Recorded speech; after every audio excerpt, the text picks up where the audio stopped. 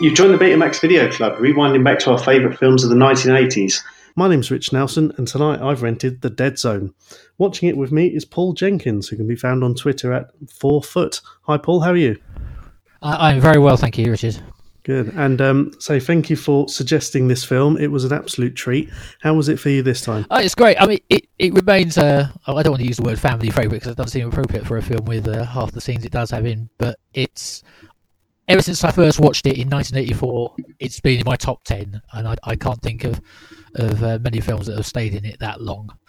I watched it twice again over the weekend just to make sure I was fully refreshed on the film that I know I've seen at least 80 times, and yet I never get bored of it. Well, this is the third film already that I've covered that's been written by Stephen King in one of his guises, and this one directed by David Cronenberg. It's funny because while it's a Stephen King book and it has a lot of his, I suppose, tropes, it is a Christopher Walken. He walks away with this film, doesn't he? Oh, he's absolutely incredible. I was trying to find the right words for him. He is just terrific. What I really like about him is it's one of the rare films that he doesn't dance, but he still moves fantastically. Everything he does, it seems like the script was designed with his syntax in mind. He just totally steals the show without Jack Nicholson in it. I may be referring to another. Yeah, I mean, and that was again another one where, in doing some of the reading for this, I found that one of the alternative cast suggestions from Stephen King himself was Bill Murray. I can imagine Bill Murray replacing Walken in and vice versa. I mean, I think Groundhog Day would have been a much more an interesting film. But I can see Walken doing Rushmore. I can say that. And that's no criticism of Bill Murray in that film because it's another value favorite. And yet, I can picture Walkman, struggling with the young Max.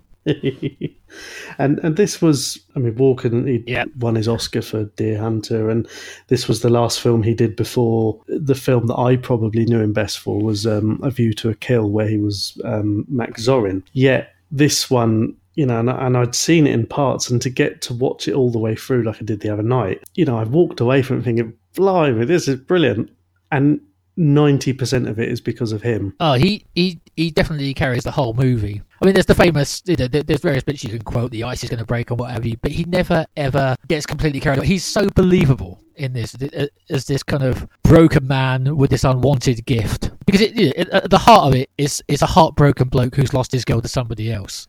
And that's what shines through in all of his movements, in all of the actions. Everything is just this literally wounded soldier.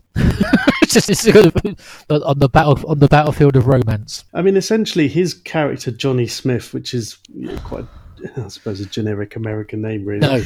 No. He's a teacher. He works in a school with his girlfriend Sarah. It's all very cozy. At the opening of the film, you almost don't recognise him as Christopher Walken, do you? Because the first thing that came to my head was he looked like Stephen Hawking. The way, well, imagine that. But the hair and the glasses, and he looked so unspectacular in the way that you wouldn't associate Christopher Walken with. He's certainly not a romantic lead at that point, is he? He looks a bit like he's got that awful haircut like Nicholas Hoult in About a Boy. just he looks like a Playmobil figure. It's utterly, but still go and watch him recite, The Raven. So he goes on a date with Sarah, and they go on a roller coaster, and he starts getting headaches, and she invites him back into her place. It's very, he's very gentlemanly. It doesn't go into a huge amount of the state of their relationship and everything, but you'd imagine they're pretty serious. They're talking about, she invites him to stay over, and he says, some things are worth waiting for. So he takes the upper hand, the moral high ground, I suppose, and decides, I'll be a respectful gent and go home. And he has a bit of a ding on the way back, to put it mildly. Yeah, well, it's interesting, especially in 80s quote unquote horror. You're usually punished for having sex, and poor Johnny gets a milk truck thrown at him for not having sex. It's quite an unfortunate sequence of events. It's almost a metaphor in itself. It's having the milk truck spilling its load and just think, I must admit that hadn't occurred to me, and I usually have the most puerile mind in any room. It's quite disappointed I didn't. And I could just think at the end he just sort of went, "Oh, got milk." No, I was just saying, it's the thing about Johnny Smith is that he, at the very start of the film, he's quoting, talking about, he introduces his class to that they've got to read The Legend of Sleepy Hollow by Washington Irving, and putting on my old studied American literature head on. It's, the thing about Ichabod Crane is that he doesn't get the girl either. But Washington Irving also wrote Rip Van Winkle. I don't remember him waking up with any special powers. Yeah, it's unfortunate that done, as you say, he's done the opposite of a horror film. He's been respectful. He's driven off in his sensible VW Beetle. And it kind of sets it up nicely. You see the truck driver basically falling asleep. Obviously a busy day being a milkman. Johnny crashes into this tanker. But we then go to the clinic and he wakes up after 5 years. Obviously we don't know it's 5 years straight away. Done well to make him look like he's been out of it for quite some time. He's very pale and his lips are pursed and everything else. He's been through a serious trauma, but he finds it very strange that he's got no scratches and no cuts on him. I'm always amazed by that bit because of his instinctive knowledge that imagine thinking in that way, to know no bandages, no scratches. That wouldn't occur to me at all. Oh, I've got no bandages on, I'm all right. I maybe just lost a kidney or something. I don't I was just thinking about how he has the sort of presence of mind to realise that he must have been there some time. It seems a remarkable gift.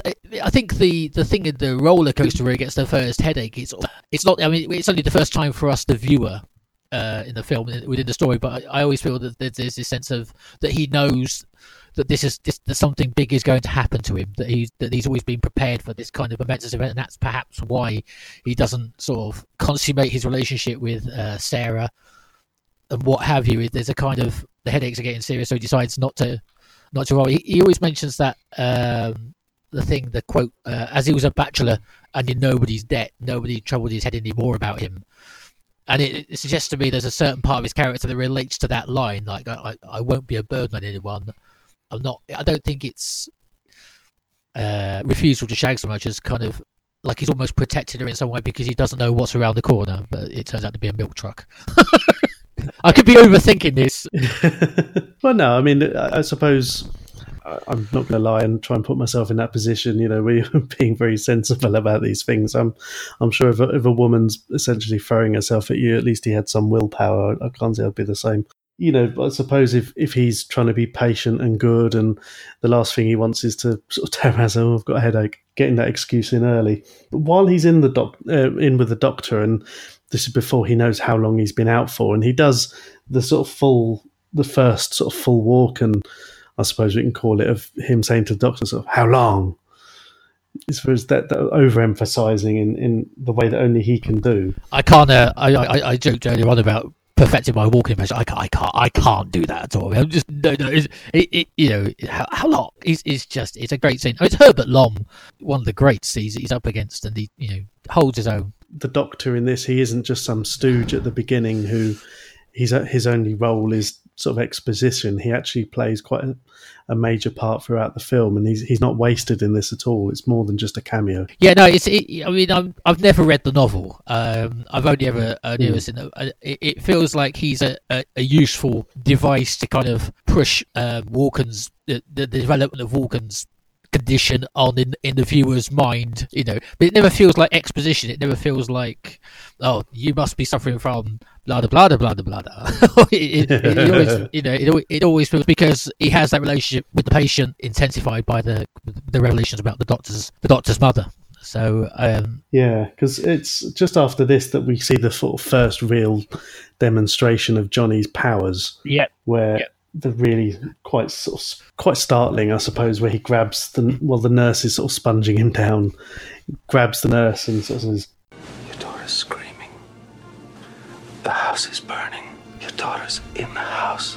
2 3-word sentences, but he's then transported into the room where her daughter is. There's fire. Even the bed that he's in is on fire. They really go to town with this. Even the goldfish bowl boils over and explodes. It's still incredibly well done, I think. I mean, I think now if that if it ever got remade, I think they would be overboard with kind of histrionic CGI and what have you. I think that's a very real scene. It's so just, and of course it's got that fantastic image of Walken in the child's bed. It's just this. It's so, that in itself is almost the most alarming thing in the room in which a child might be burning to death. I think that's a really clever thing. Your focus is always on Walken, and I think that's why he really does carry the film, because your attention is always on him and his situation, not the kind of events that he's influencing and seeing. It's his reaction to them, and the fact that he is clearly distressed because in his head, and we find this later on at the other events that he seems to be at, he's there for all intents and purposes. He's like a witness. The fact that this nurse is able to go and save the daughter, this is what brings it into the public eye. He touches the doctor's hand, and the doctor was a refugee from the Second World War, and somehow works out that his mother's still alive. I suppose that, and it'd be at that time where his mother's still alive, living in America. It's really sort of pushing it home to the doctor that's like, this is real. I'm not faking this. No, it's a scene which I think another director might have been keen to kind of explore a bit more, and I'm sure the studios would have loved the reunited with the war fleeing mother after 40 years. I don't know if any of that is in the book itself, but I like the fact that the moral kind of Chidi and the Good Place sort of thing about it wasn't meant to be. It's heartbreaking, but it's right for the film. The film isn't about anybody other than Johnny and his evolving reaction to his condition. While he's still in the hospital, still recuperating, Sarah comes to visit him. Now, his mother had already told him that she'd remarried, but she's come to visit him, tells him that she has a kid. He deals with it. He doesn't get too emotional, but even at one point you can tell he's still in love with her, because of that 5 years he hasn't had to live through that. No, it's heartbreaking. She's lovely. Brooke Adams. She's in real life, she's married to the guy who plays Monk. Yeah, that's a good show. I can imagine Walken playing Monk. That's a detective. That would be a really good. I'd watch, or Bill Murray, actually. Either of those. So she comes to visit, and then they have he tries to make at the press conference to try and get it all out in the open, and I suppose it's an early way of him dealing with it, therapy and getting some closure. He ends up talking about the reporter's sister having died. Yeah, that's quite a dark scene. There's a touch of Kramer from Seinfeld about him, which I always think is kind of and of course his mother is watching because it's live news at home, and that's the last she sees, and that's the kind of thing that kills her is her son becoming a kind of Frankenstein's monster on live TV. Because she's very religious, and the part where she's her and his dad are like the first there when he wakes up, and she's praying, and I don't know, that was a little bit odd. There's lots of it, isn't it? The chief cop refers to her as I hear she was a good woman, and I think that seems to be a kind of like a middle American shorthand for went to church religiously. The flip side is that Johnny gets called the devil, doesn't he, and stuff by later characters. There's quite a lot of God in it, but we'll probably touch on that later in Johnny's most famous speech. Yeah, because as you touched on, the sheriff, or the local sheriff, he's busy investigating a series of rapes and murders, and I suppose if you're a detective or a sheriff and you've exhausted all your inquiries, then I suppose in the early 80s you would go to the local geezer who claims to be a clairvoyant. I'm sure Derek Okora has been approached by the Merseyside Constabulary on several occasions. I mean, he struggles to find people who are alive, so I don't know how he'd do looking for dead people. But Johnny initially is a little bit reluctant to help. Well, by this point he's been heartbroken properly, isn't he? So his girl's gone, and then he does. I've forgotten the detective's name now. He says, if the Lord has seen fit to bless you with this gift, and then cue this brilliant. I mean, it's the only time Walken does anything like kind of grandstanding in the film, and yet he's still vulnerable because he's his stick holding hand is shaking, and he's just about holding it together. God's taken my girl, threw a truck at me, and it's been a real sport. I love that line. God's been a real sport. All he needs is the love of a good woman, and he changes his mind. Sarah comes round. He finally gets whatever it was worth waiting for. she can't resist him. Who hasn't decided to assist the police in a serial killer inquiry after losing their virginity? It's an everyday American pastime, I should imagine. It's one of those hallelujah moments. Yeah. You know, some people turn over, have a cigarette. He's like, yeah, I'll help you solve those rapes. Yeah, fuck it. Use my magic powers. Yep. I'll do anything now. I've got it out of your system. There we go. I'll even cook. But then that's where she and the boy are there playing happy families for a short period. And just to rub it in, she says, oh, yeah, we'll see you again soon. Not like today. Yeah, but that's it. That's a one-time deal. Is it then he moves away? I think no, this was a bit later because this is when he then goes to help the sheriff because there's been another murder. Ah, yes. While he's in the tunnel. So he's in the tunnel like a sniffer dog, you know, trying to get the scent off some old cigarettes and the fag packet. And while they're there, the latest body's been discovered in the gazebo, which sounds like something out of Midsummer Murders, where he touches the dead body and can visualize that he was there at the scene of the crime. So at this point, he can only really, this is what we find later on, he can be at the present or he can be at the past. And he's standing there and actually sees, and it's the sheriff's deputy who does the deed. It's a terrifically chilling scene, and it's quite. I think it's quite telling. That's the only time that the film looks like winter is in that scene, like a kind of movie winter. The rest of the time, films don't tend to kind of have slush in them, but because the film is if it's just entirely overcast and it's never snowed. It has snowed sometime previously and the roads are just thick with slush. It's quite a sort of depressing, wet looking Castle Rock. And yet in this sequence, in this murder where he sort of is present at the bandstand or gazebo thing, it's a pure snow.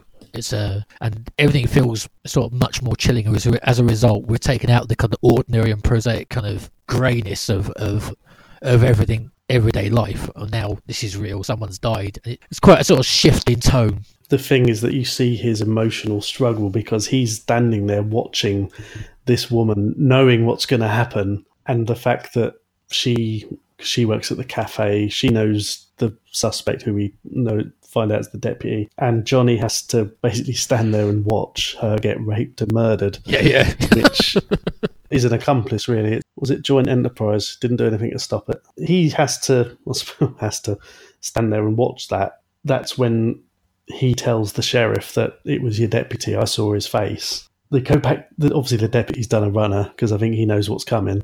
And they go back to it's proper like something out of Silence of the Lambs, Buffalo Bill's house. Yeah. It's proper Bates Motel, isn't it? It reminded me a little of the house from Carrie, the original Sissy Spacek. Kind of, it is that kind of you know the horrors or you feel that a sense of the background. That sort of. It's not much of an escape, is it? I'll go to my house. But confronted with someone with those powers, I mean, maybe it's a kind of sense of, well, I don't know, I'm going to get caught, aren't I? I'll go to my house. I'll look out the window so that they know I'm there. It's the first. I watched this film initially in 1984, and I know, and I can remember why I remember all this. And it was a very big year in the history of my family. Firstly, we joined the 20th century by getting a colour television for the first time, and a video recorder. And suddenly my family were hooked, like many families across the country probably by this point, with renting videos. And it was every other night was a film. And this was the first, I was 13, and this was the first X. I'm guessing it must have been an X, as it was then. They weren't 18s then, were they? I think they were certificate X. I think it's, and that's that whole scene. I remember my mum was a massive Stephen King fan, and she's like, I can't let you watch it. And then she kind of, I don't know if it's in the book, she went, I just wanted to leave the room for about 5 seconds. I was like, oh, what? But then years later, I was like, oh, yeah, that's horrible. And it doesn't seem very kind of surefire either. I was just going to line up my mouth with these precariously balanced scissors. Yeah, that's not a painless way to go, basically. Yeah, like, what is that about? I mean, obviously, scissors is his kind of murder weapon of choice, isn't it? It seems to be, there's something in that, I don't know. But I don't it certainly wouldn't be my way out.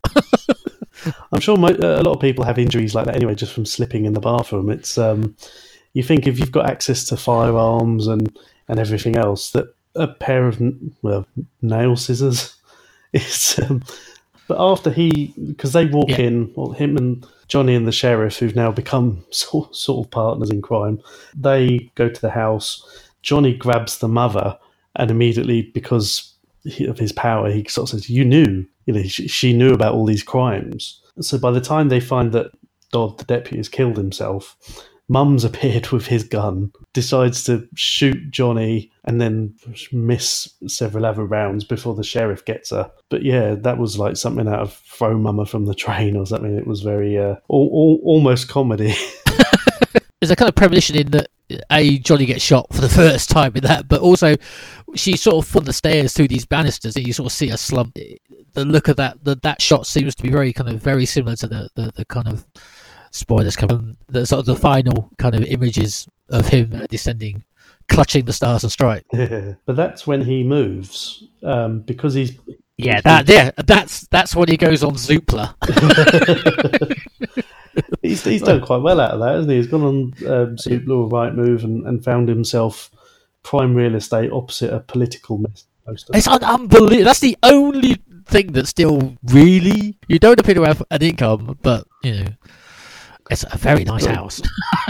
It's massive. And so he's moved there and starts tutoring. And then the rich fella turns up because he wants him to teach his kid, who is something of a recluse. It's Chris. But this guy, and I realised when I watched it, he's actually one of the baddies from License to Kill. I looked him up recently on IMDb, and he's been in everything. From the Red Hand Gang to Cool Hand Luke to American Hustle. He was the guy with the boat, I think, was he? Who got stuck in the pressure chamber. Milton Crest. Yeah, he's always about ninth on the bill, and he's just got that great sort of character actor face. You know instantly, probably a prick. Well, this is two Bond villains sort of facing off. But when he goes to the house for his first lesson, he did take a bit of convincing. That's where he meets Greg Stilson, Martin Sheen, in, I suppose, his preparation for The West Wing. I'll be honest, I gave up on The West Wing about halfway through. It was a little bit too nice for me. I've never seen The West Wing. To me, correct me if I'm wrong, it has always seemed like a show about a McDonald's where everyone is incredibly happy and the chickens are singing and the cows are singing out the back and nobody minds being slaughtered. Yeah, I mean, there was a little bit of, it all went well in the end, and I hear it mentioned in the same vein as The Sopranos or The Wire or this, that, and the other. But yeah, people do really love it. I've generally never seen it.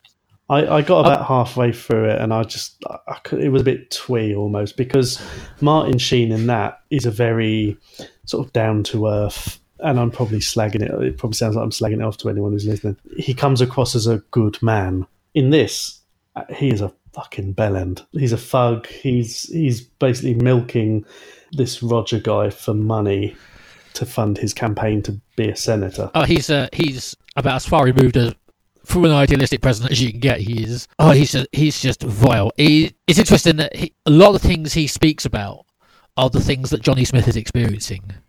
It's just, I have a vision. It's like, you don't have visions. It's like, old Limpy has got visions. Just don't touch his hand. Yeah, he's.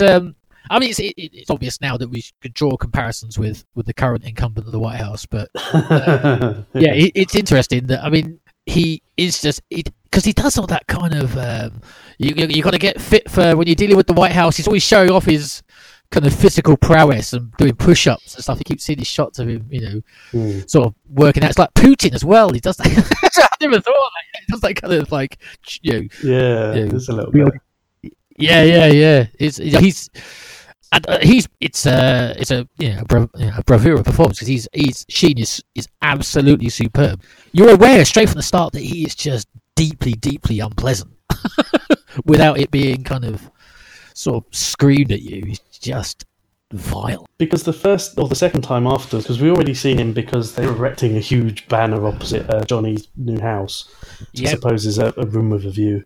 the next time we see him, he's basically blackmailing a reporter who's running a piece against him with pictures of, he's implying that he's being bankrolled by the oil companies and he's got one of the attractive ladies. Some of what he does is, we don't see the photos, but he's implying this is an attractive young woman who has a honey trap, and then compares it to a picture of his wife who, let's just say, isn't young and... No. I don't think this is... I've got to think. It's funny. It's a very dark humour. It's just sunny. Yeah, she's probably got a lovely personality, his wife, but I don't think she's going to take this the right way. No. But then after that, that's when Sarah's already talked about her husband. He works as a canvasser for Stilson, so he turns up on the doorstep. And it's only when Sarah turns up and he's like, "Oh yes, I've heard lots about you," through gritted teeth. Yes. You can hear that kind of.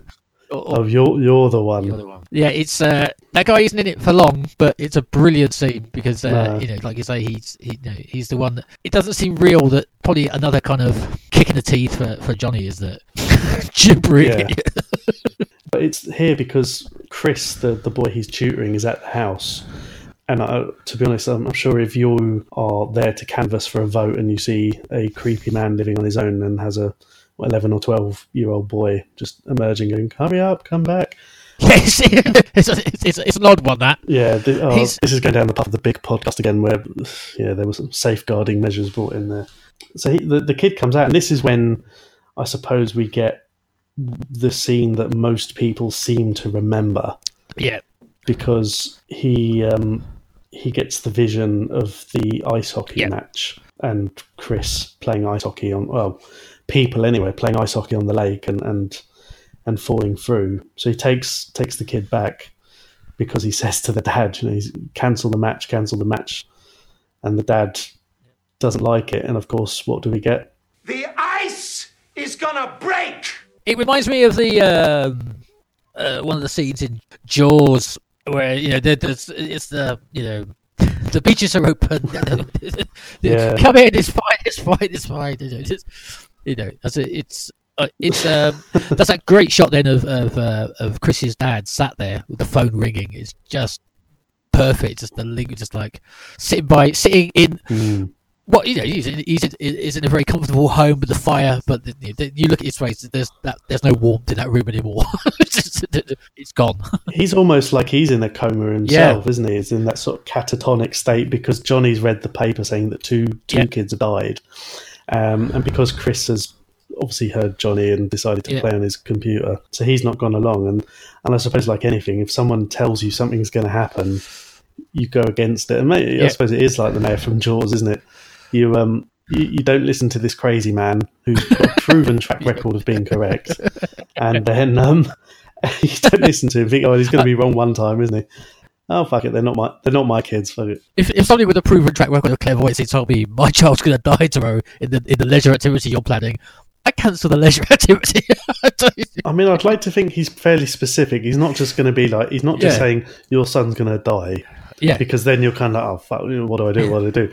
Your son is going to die in an ice hockey match on a lake that you're planning now. I can only presume that Johnny's turned up late a couple of times, drunk or something. a really good tutor. There must be some deleted scene where Johnny is just like, he's like, oh, here he goes again, hungover and telling people stuff that doesn't actually come true. So, but as far as the viewer is concerned, his track record is flawless. He's probably told. He said, "Oh yeah, these are the winning lottery numbers," or New York are going to win the baseball today. Yeah, here you go, put a monkey on it. But after this, because he's at the phone box, he goes off because there's a rally for Stilson on the big field opposite, and this is where the real dark part of the story goes, because before, when he met Stilson very briefly, he didn't shake his hand. He only got a badge thrust in it. Yeah, he got pumped up with a campaign badge, didn't he? So. Yeah, but this time he actually gets to shake his hand, so he gets that physical contact. Yeah, and he sees the sort of visions of nuclear apocalypse and Martin Sheen. I suppose it's probably Camp David, isn't it? The general planning a nuclear destruction of the Soviet Union. fulfill my destiny. Yeah.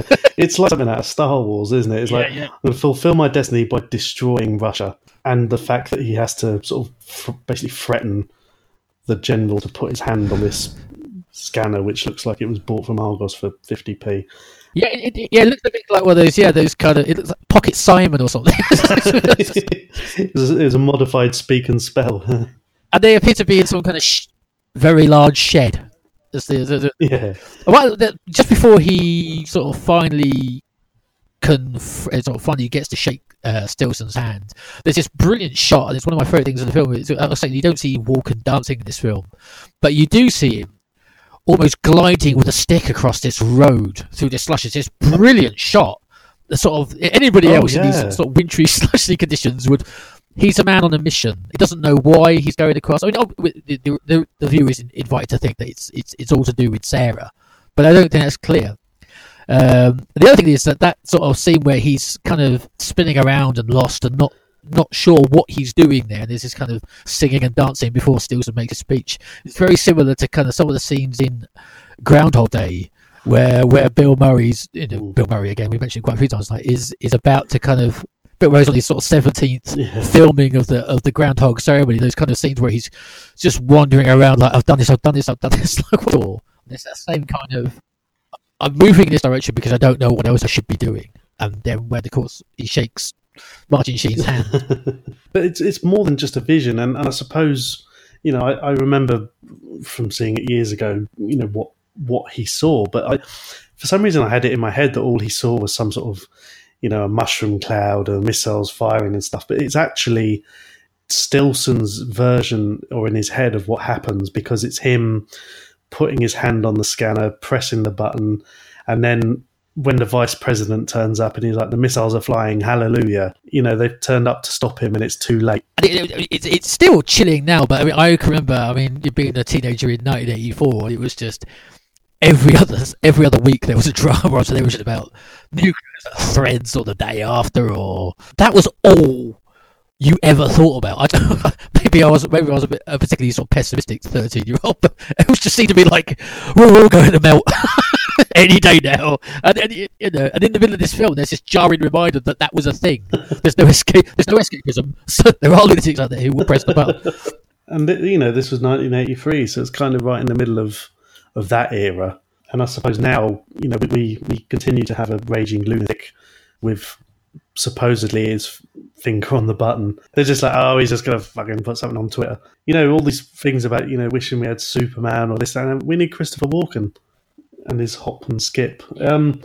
Because this sort of brings around the question that everyone asks. It's one of the famous hypothetical question, because he says to the Doctor, and of course we already know that the Doctor's got links to World War II, if you had the chance, would you go back and kill Hitler? Now, this is one of those questions that everyone seems to ask, if you could, go back and stop everything. And, the Doctor gives quite an impassioned, I suppose, reasoning for saying, I'm a doctor, I'm supposed to help people and support and everything. But yeah, I'd fucking kill him. Kill someone. Yeah, of course. It's that moment, isn't it? That once go ahead, isn't it? It's like that's the permission. It's go for it. Yeah, because he's realised that, and I suppose after the ice skating thing as well, the hockey, he realises that he can influence the future. Yeah, once he's saved the boy's life, now he can change the outcome of the vision. He's in that unique position where, what's the alternative? He tells who's he going to tell? So, I had a vision that the president is going to, or the geezer is going to become president and then blow up the world. I suppose he takes it upon himself, goes and gets his dad's gun, because he writes to Sarah, because Sarah's on his campaign team, basically saying, yeah, I've got to do it. Sorry, love you. It's a bit of a Dear John letter, really. I always worry how he gets it on the bus. Yeah, I mean, I know this is in a film of things that you really shouldn't worry about.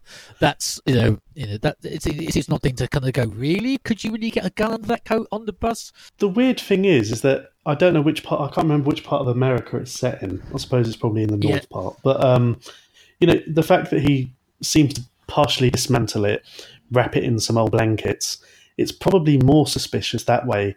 He might as well have just kept it in one piece as a long rifle and carry it on the bus that way. He'd have probably had fewer questions asked. But yeah, he's on the way to the meeting, isn't he? And it does have a kind of Western feel about it, that Yeah. kind of build up, and sort of this sort of town hall, kind of like the sort of sheriff's kind of office, almost like this is it. Yeah, he's on the gallery. But again, I know this. We're going back a while, but did they not have metal detectors? How did he sneak in? Did they not do? I guess he's not a president. He's not even a senator yet. But you'd think there'd be some sort of private security out looking for him rather than his one hired goon. Well, Martin Sheen learns very quickly that Sonny has got more than a few security lapses. Yeah. And this goon, who does all his dirty work, I can't remember his name now. As Stilson comes into the parade, into the meeting to give his speech, Johnny stands up, but as you do, I suppose you've got all this build-up, misses, and I suppose without having to kill Stilson, because all he does is shoot and miss, Stilson grabs the kid, who, why you take a 10-month-old there, I don't know, Sarah's boy, and uses him as a human shield. Well, I wouldn't put it past Oh Trump. God, no! I mean, that's probably he's probably got a shield made of babies. No. And it is, and it's a fantastic thing because, of course, what is the worst thing a human being could do before they get the chance to commit nuclear war? To protect themselves with somebody else's toddler. Yeah, and the thing is that ultimately in the end, because the goon shoots Johnny and he falls off the balcony, Johnny hasn't actually shot him. He hasn't assassinated him. He hasn't hurt anyone. Obviously taking a gun is not ideal, but he's achieved his ends in a bloodless protest. Yeah, it's a moral win. He's I guess for his mother's sake, he can go to heaven untainted. Yeah, because obviously as he's lying on the floor bleeding out, Stilson. He grabs Stilson and can tell his new future. It's like in Back to the Future where, or the butterfly effect, you've changed the course of the future, where Stilson has a copy of, is it Time or Newsweek or something like that? Yeah, Newsweek, yeah. Yeah, with a picture of him holding the baby as a human shield. Basically, his political career is in tatters, and he shoots himself. So he doesn't miss. No. If only he had the rifle. Yeah, it's a brilliant scene. The dark room. It's the complete is the opposite of the snow and the kind of what is very kind of stylized but perfect image. And it just goes to show that when Johnny says you're finished, and because there was a photographer in there who apparently was actually one of Martin Sheen's sons in real life. I don't know if it's Charlie or one of the other ones. But yeah, so because the photographer's got this picture of him holding a toddler, that's his career over. It's, as you said, we can only hope that Trump has an army of babies ready to deploy should a similar thing happen. I mean, JFK should have thought better about these things. Yeah, there's no grassy knolls in this film. It's just endless piles of slush. Yeah, and then some blood, and the film ends with him dying and Sarah whispering, "I love you." And you've got to be, I'm incontinent at the best of times, but it still moves me every time, because I don't think Johnny does it to save mankind.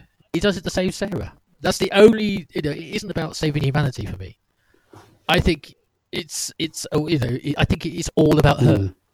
It's obviously on some level we must think, well, I get to save everyone, but first and foremost, the love of his life, and that's a beautiful thing. So in reality, this is some sort of romantic, maybe not a comedy, but it's not quite a rom-com. There is one great gag in it, and it is when Sarah says she's looking pretty good, and he says the coma diet.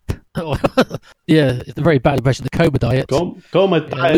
Lose weight while you sleep. It's a good line, delivered with a very subtle hint of bitterness, and but it gets him a shag, and that's another lesson to learn. That as long as you're not too bitter, a joke will get you somewhere in bed. He's playing the long game. I suppose the only flaw in that plan is he turned it down at the start of the film. Now, yeah, well, this is it. There's no film. He gets punished for not. Oh, she's lovely as well. In a kind of retrospective, Yeah. she's probably about 70 now. But then Well, let's just say Johnny was punching above his weight there, wasn't he? he certainly was. While I was looking, 'cause I know today before we recorded, and I ended up down a Christopher Walken YouTube rabbit hole. I found a video and I didn't realise that this film was quite so famous that it was ripe for parody. But there was a Saturday Night Live video where Walken had been on, and his character in this sketch had similar powers, only he used them for the most tedious ends. Basically saying that one guy, he said, "You're going to get a cup of coffee, and then you hail a cab, and you leave the coffee in the cab." And that was, they're hearing like, but that's useless information. I'll just buy and have a cup of coffee. And it seemed that every time you grabbed someone's hand to shake it. And then I think Chris Rock was in it. This, I suppose it must have been a while ago. Adam Sandler was in it as well. But Chris Rock, he sort of grabbed his hand and said, "You've got a car. Can I have a lift? No one likes me." So Chris Rock says, "Oh yeah, sure, I'll give you a lift." He grabs his hand again and says, "There'll be traffic." The bland zone. There's I'll put a link to that on Twitter. It was quite funny. Yeah, but yeah, it's just one of those things that, again, like some of the previous films I've covered that are based on books, and I know you can't say a film is similar to a book, but it really does make me want to go back and read the book. Yeah, I think I might now. I mean, it does feel like a story that's. There's probably a lot of stuff that hasn't made it in. I think I read an article once recently, rather, when I was doing my kind of brief research for this, and I think in the book, and I could be wrong, that the sort of the lives of Johnny and Stilson kind of run in parallel. You see a lot of Stilson's background. There's kind of a lot of investigation of his character and his kind of background. That sort of, so that it'd be pretty quite interesting. But I read something where I think Stilson threatened to cut the general's hand off and put it on the scanner because he wouldn't do it. It's well, yeah. That's it. But then I'm just going to read it now and read every part of Johnny's dialogue with the Christopher Walken voice in my head. I suppose that's a danger. Well, Paul, thank you very much for recommending this film. It was great fun to rewatch, and I'll certainly be doing it again. And I'll let you know if I get the book. You just tell us a little bit about your 24 Stories project, please. Yeah, it's not just me. There's four of us. Yeah. Obviously, everyone knows the events of June the 14th last year with the Grenfell Tower. And a friend of mine, Ro, and I were on Twitter discussing that we wanted to do something, not sure what, not sure how. And a couple of other friends on Twitter got involved, and somebody vaguely knew such and such a person who might know somebody. And within 48 hours, Kathy Burke was mentioning our project on the last leg. And then we went to Unbound, the publisher who helped us crowdfund this thing. And now we've got a book with short stories from Irvine Welsh and Mira Sayal, amongst others. Off the top of my head, I can't remember. This is a mixture of first-time writers and famous writers, because we wanted to make this book about it's sort of a democratic thing, a thing of new voice. Was the kind of one of the problems in the kind of lead up to that fire was that these people, people who the victims of Grenfell were people who were kind of marginalised by society in terms of kind of they were demonised in the weeks after, some of them as kind of immigrants or illegal immigrants or what have you. We want the themes of the stories to be positive about community and togetherness and unity and hope. And it's been an incredibly rewarding process watching this book come to life, but a lot of hard work, and all the profits that we make are going to this trauma response network. And what they do is look after people who have been involved in traumatic events, and they deal with the post-traumatic stress disorder related care of people, because after people have been rehoused, and still people haven't been rehoused and what have you, people have been patched up and bandaged and what have you, there's still a trauma to be dealt with, and that the effects of that could be long lasting. And hopefully this book will go a little way to helping people who've already gone through an enormous ordeal suffer a little less. Not sure what I can say about that, apart from if you follow 24 Stories on Twitter, and you can get the links to the charity and how to pledge to buy an electronic copy of the book. It's all there, and like I say, all the money goes to a very good cause. Brilliant. And I'll make sure I put all the links on the post so anyone who's downloaded or subscribed to the podcast can have a look for themselves. All it remains for me to say is, Paul, thank you very much for taking the time to join me today.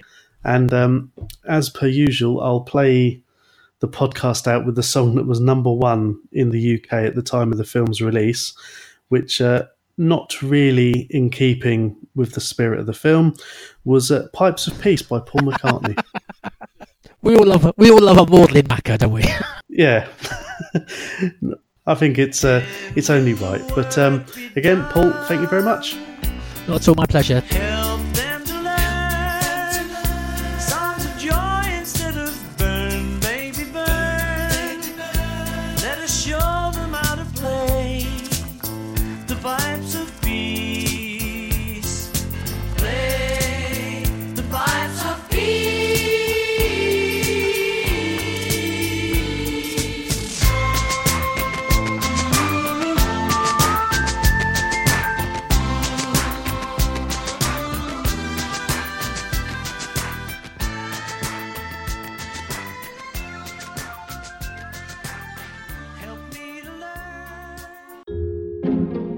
This podcast is part of Britpod Scene, an independent network of uniquely British podcasts that's always growing. Check out BritpodScene.com or Britpod Scene on Twitter to find out more.